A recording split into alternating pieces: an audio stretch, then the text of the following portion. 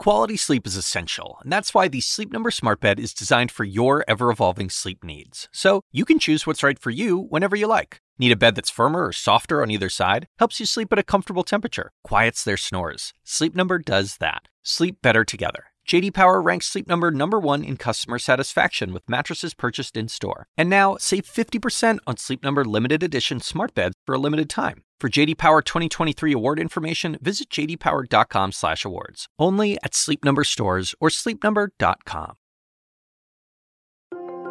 How often do I need to use a fresh mask? I'm wondering under what conditions my family can see my parents who are over the age of 70. How do we know when it's safe to allow people into our home? There's no question that coronavirus has reshaped the way we all live our lives. Can you even imagine the life we have now compared to 6 months ago? All along, I've been getting so many questions from our listeners about how to best adapt to this new normal. Over the last several months, the questions have really changed. They've become much more specific. From washing masks, house visits, summer travel, just navigating your way through life. So today, I wanted to try and tackle some of those questions. I'm Dr. Sanjay Gupta, CNN's chief medical correspondent. And this is Coronavirus, Fact versus Fiction.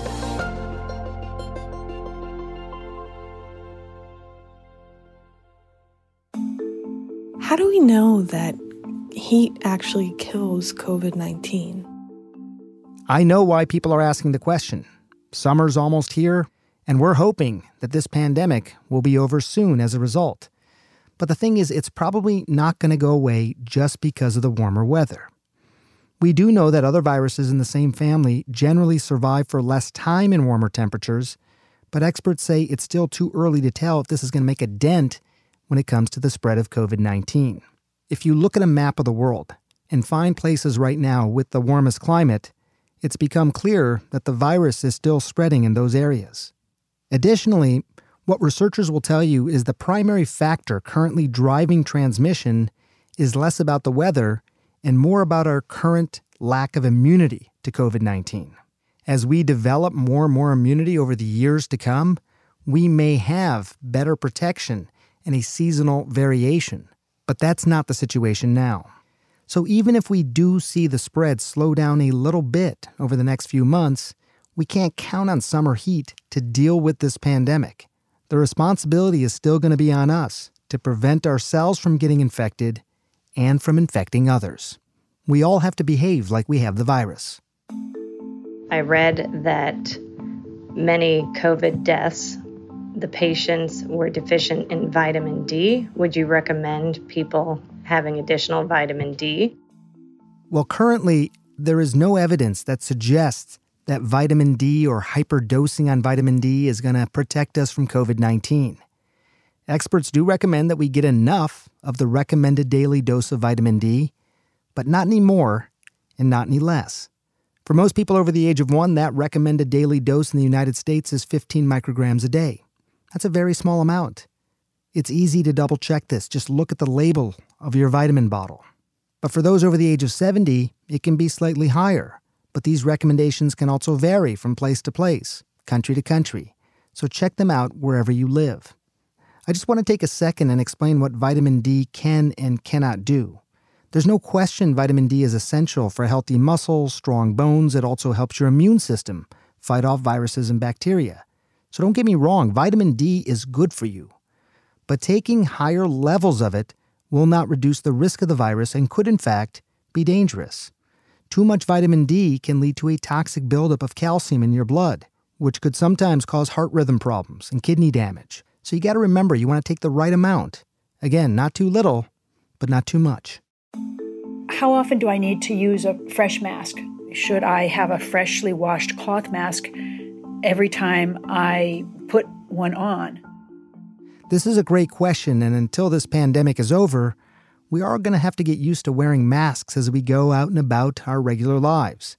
So let's go through some of the best practices when using different types of masks. Now, as a practicing surgeon, I've been wearing masks for 30 years. I'm very used to them, but I typically wear them just in the operating room. What the CDC is recommending is that surgical masks and N95 masks are kept for healthcare professionals on the front line. While there are no longer the extremely critical shortages of masks, we still need to make sure that our healthcare workers have an adequate supply. For the general public, we're really talking about wearing cloth masks. Try and keep one handy every time you go out of the house, and then try to avoid touching it or removing it until you return. It's hard, I know. People are constantly adjusting the mask, but if you're doing that, it kind of defeats the purpose because you might get the coronavirus on your hand and then accidentally infect yourself. If possible, try and wash the mask after every use. It's a good idea to keep a few masks around to be able to achieve that. Generally, paper masks are only meant to be used once. There isn't exactly a time limit on how long you can wear one, but if your mask feels very damp or it's dirty or obviously if it's damaged, you need to replace it. But if you think it can be reused, you can try disinfecting it in a pretty simple way. Just leaving it in a clean, safe place in your home for a few days after that, it should no longer be infectious. Because studies show that the coronavirus can only survive on surfaces for up to several hours or a few days. Remember, the whole point of using masks is so that when we go out in public and we can't physically distance each other, we can at least reduce the likelihood that we are spreading the virus into the environment. You wear the mask, mostly to protect those around you. Wondering if you recommend wearing eye protection while traveling. I know that the NBC medical advisor believes he contracted the virus through his eyes while flying to New Orleans. The thing is, it's very difficult to know if he contracted COVID on the airplane or somewhere else. If you look at the evidence for the virus spreading through the eyes, there's not a lot of it. The CDC says that the virus mainly spreads through the nose and the mouth.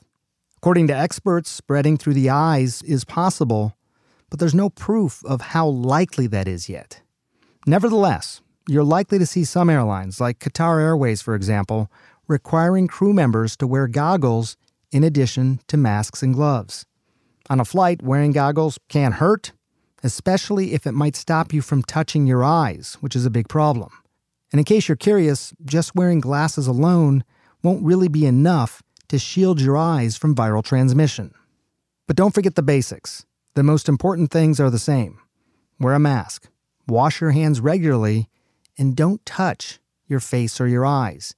You might have the virus on your hands, and that's how you accidentally infect yourself. I read somewhere on the internet, of course, that sometimes flight attendants use a cotton swab to line their nostrils with Neosporin and avoid catching viruses while flying. Does this really offer any protection to anything, and especially COVID-19? Yeah, I saw this on the internet as well, and sorry to disappoint, but the answer is no. This is a false piece of information that has been spreading on the internet for months now. Antibacterial medication like Neosporin will only help fight off bacteria. Unfortunately, it's not going to be helpful against a virus like COVID-19. How do we know when it's safe to allow people into our home? This is a question that comes up in our home just about every day. As things reopen, we want to start seeing our friends and family again, or we may need to do some much-needed repairs in our home, or maybe a babysitter. But how do you make that decision? Well, like everything else in life, it comes down to what risks are you willing to take? So let me give you some factors to consider. First of all, who are the people that are going to be coming into your home? What do you really know about them in terms of how diligent they have been? How many people are going to come? The more people that are gathering, the higher the risk. Is anyone in the group above the age of 60 or immunocompromised or have some sort of health risk? You might want to be extra careful in that case before taking the step. Also, are there people who have come in contact with confirmed patients with coronavirus? Or is anyone having symptoms? They should obviously stay away for now. How are the people traveling to your home? The risk is going to be lower if they're driving directly from their place to yours. But it's higher if they're flying or taking public transportation. To go a step further, if people self-quarantine for 14 days before making the visit, it's going to be much more likely they won't be carrying the virus into your home. Finally, do everything you can to reduce the risk during the visit itself. Be mindful. Slow down. Keep your distance. and try and clean surfaces as much as possible. We're going to be in this for a while, so please listen to the experts and stay safe. There's no question we will get through it, and we'll do it together. CNN has compiled answers to all of your recently asked questions in one site, and it's regularly updated with the latest information. So if you have questions, you can probably find the answers on CNN.com. And as usual, you can also send your questions to me. Please record them as a voice memo and email them to asksanjay@cnn.com. We might include them in our next podcast. We'll be back tomorrow. Thanks for listening.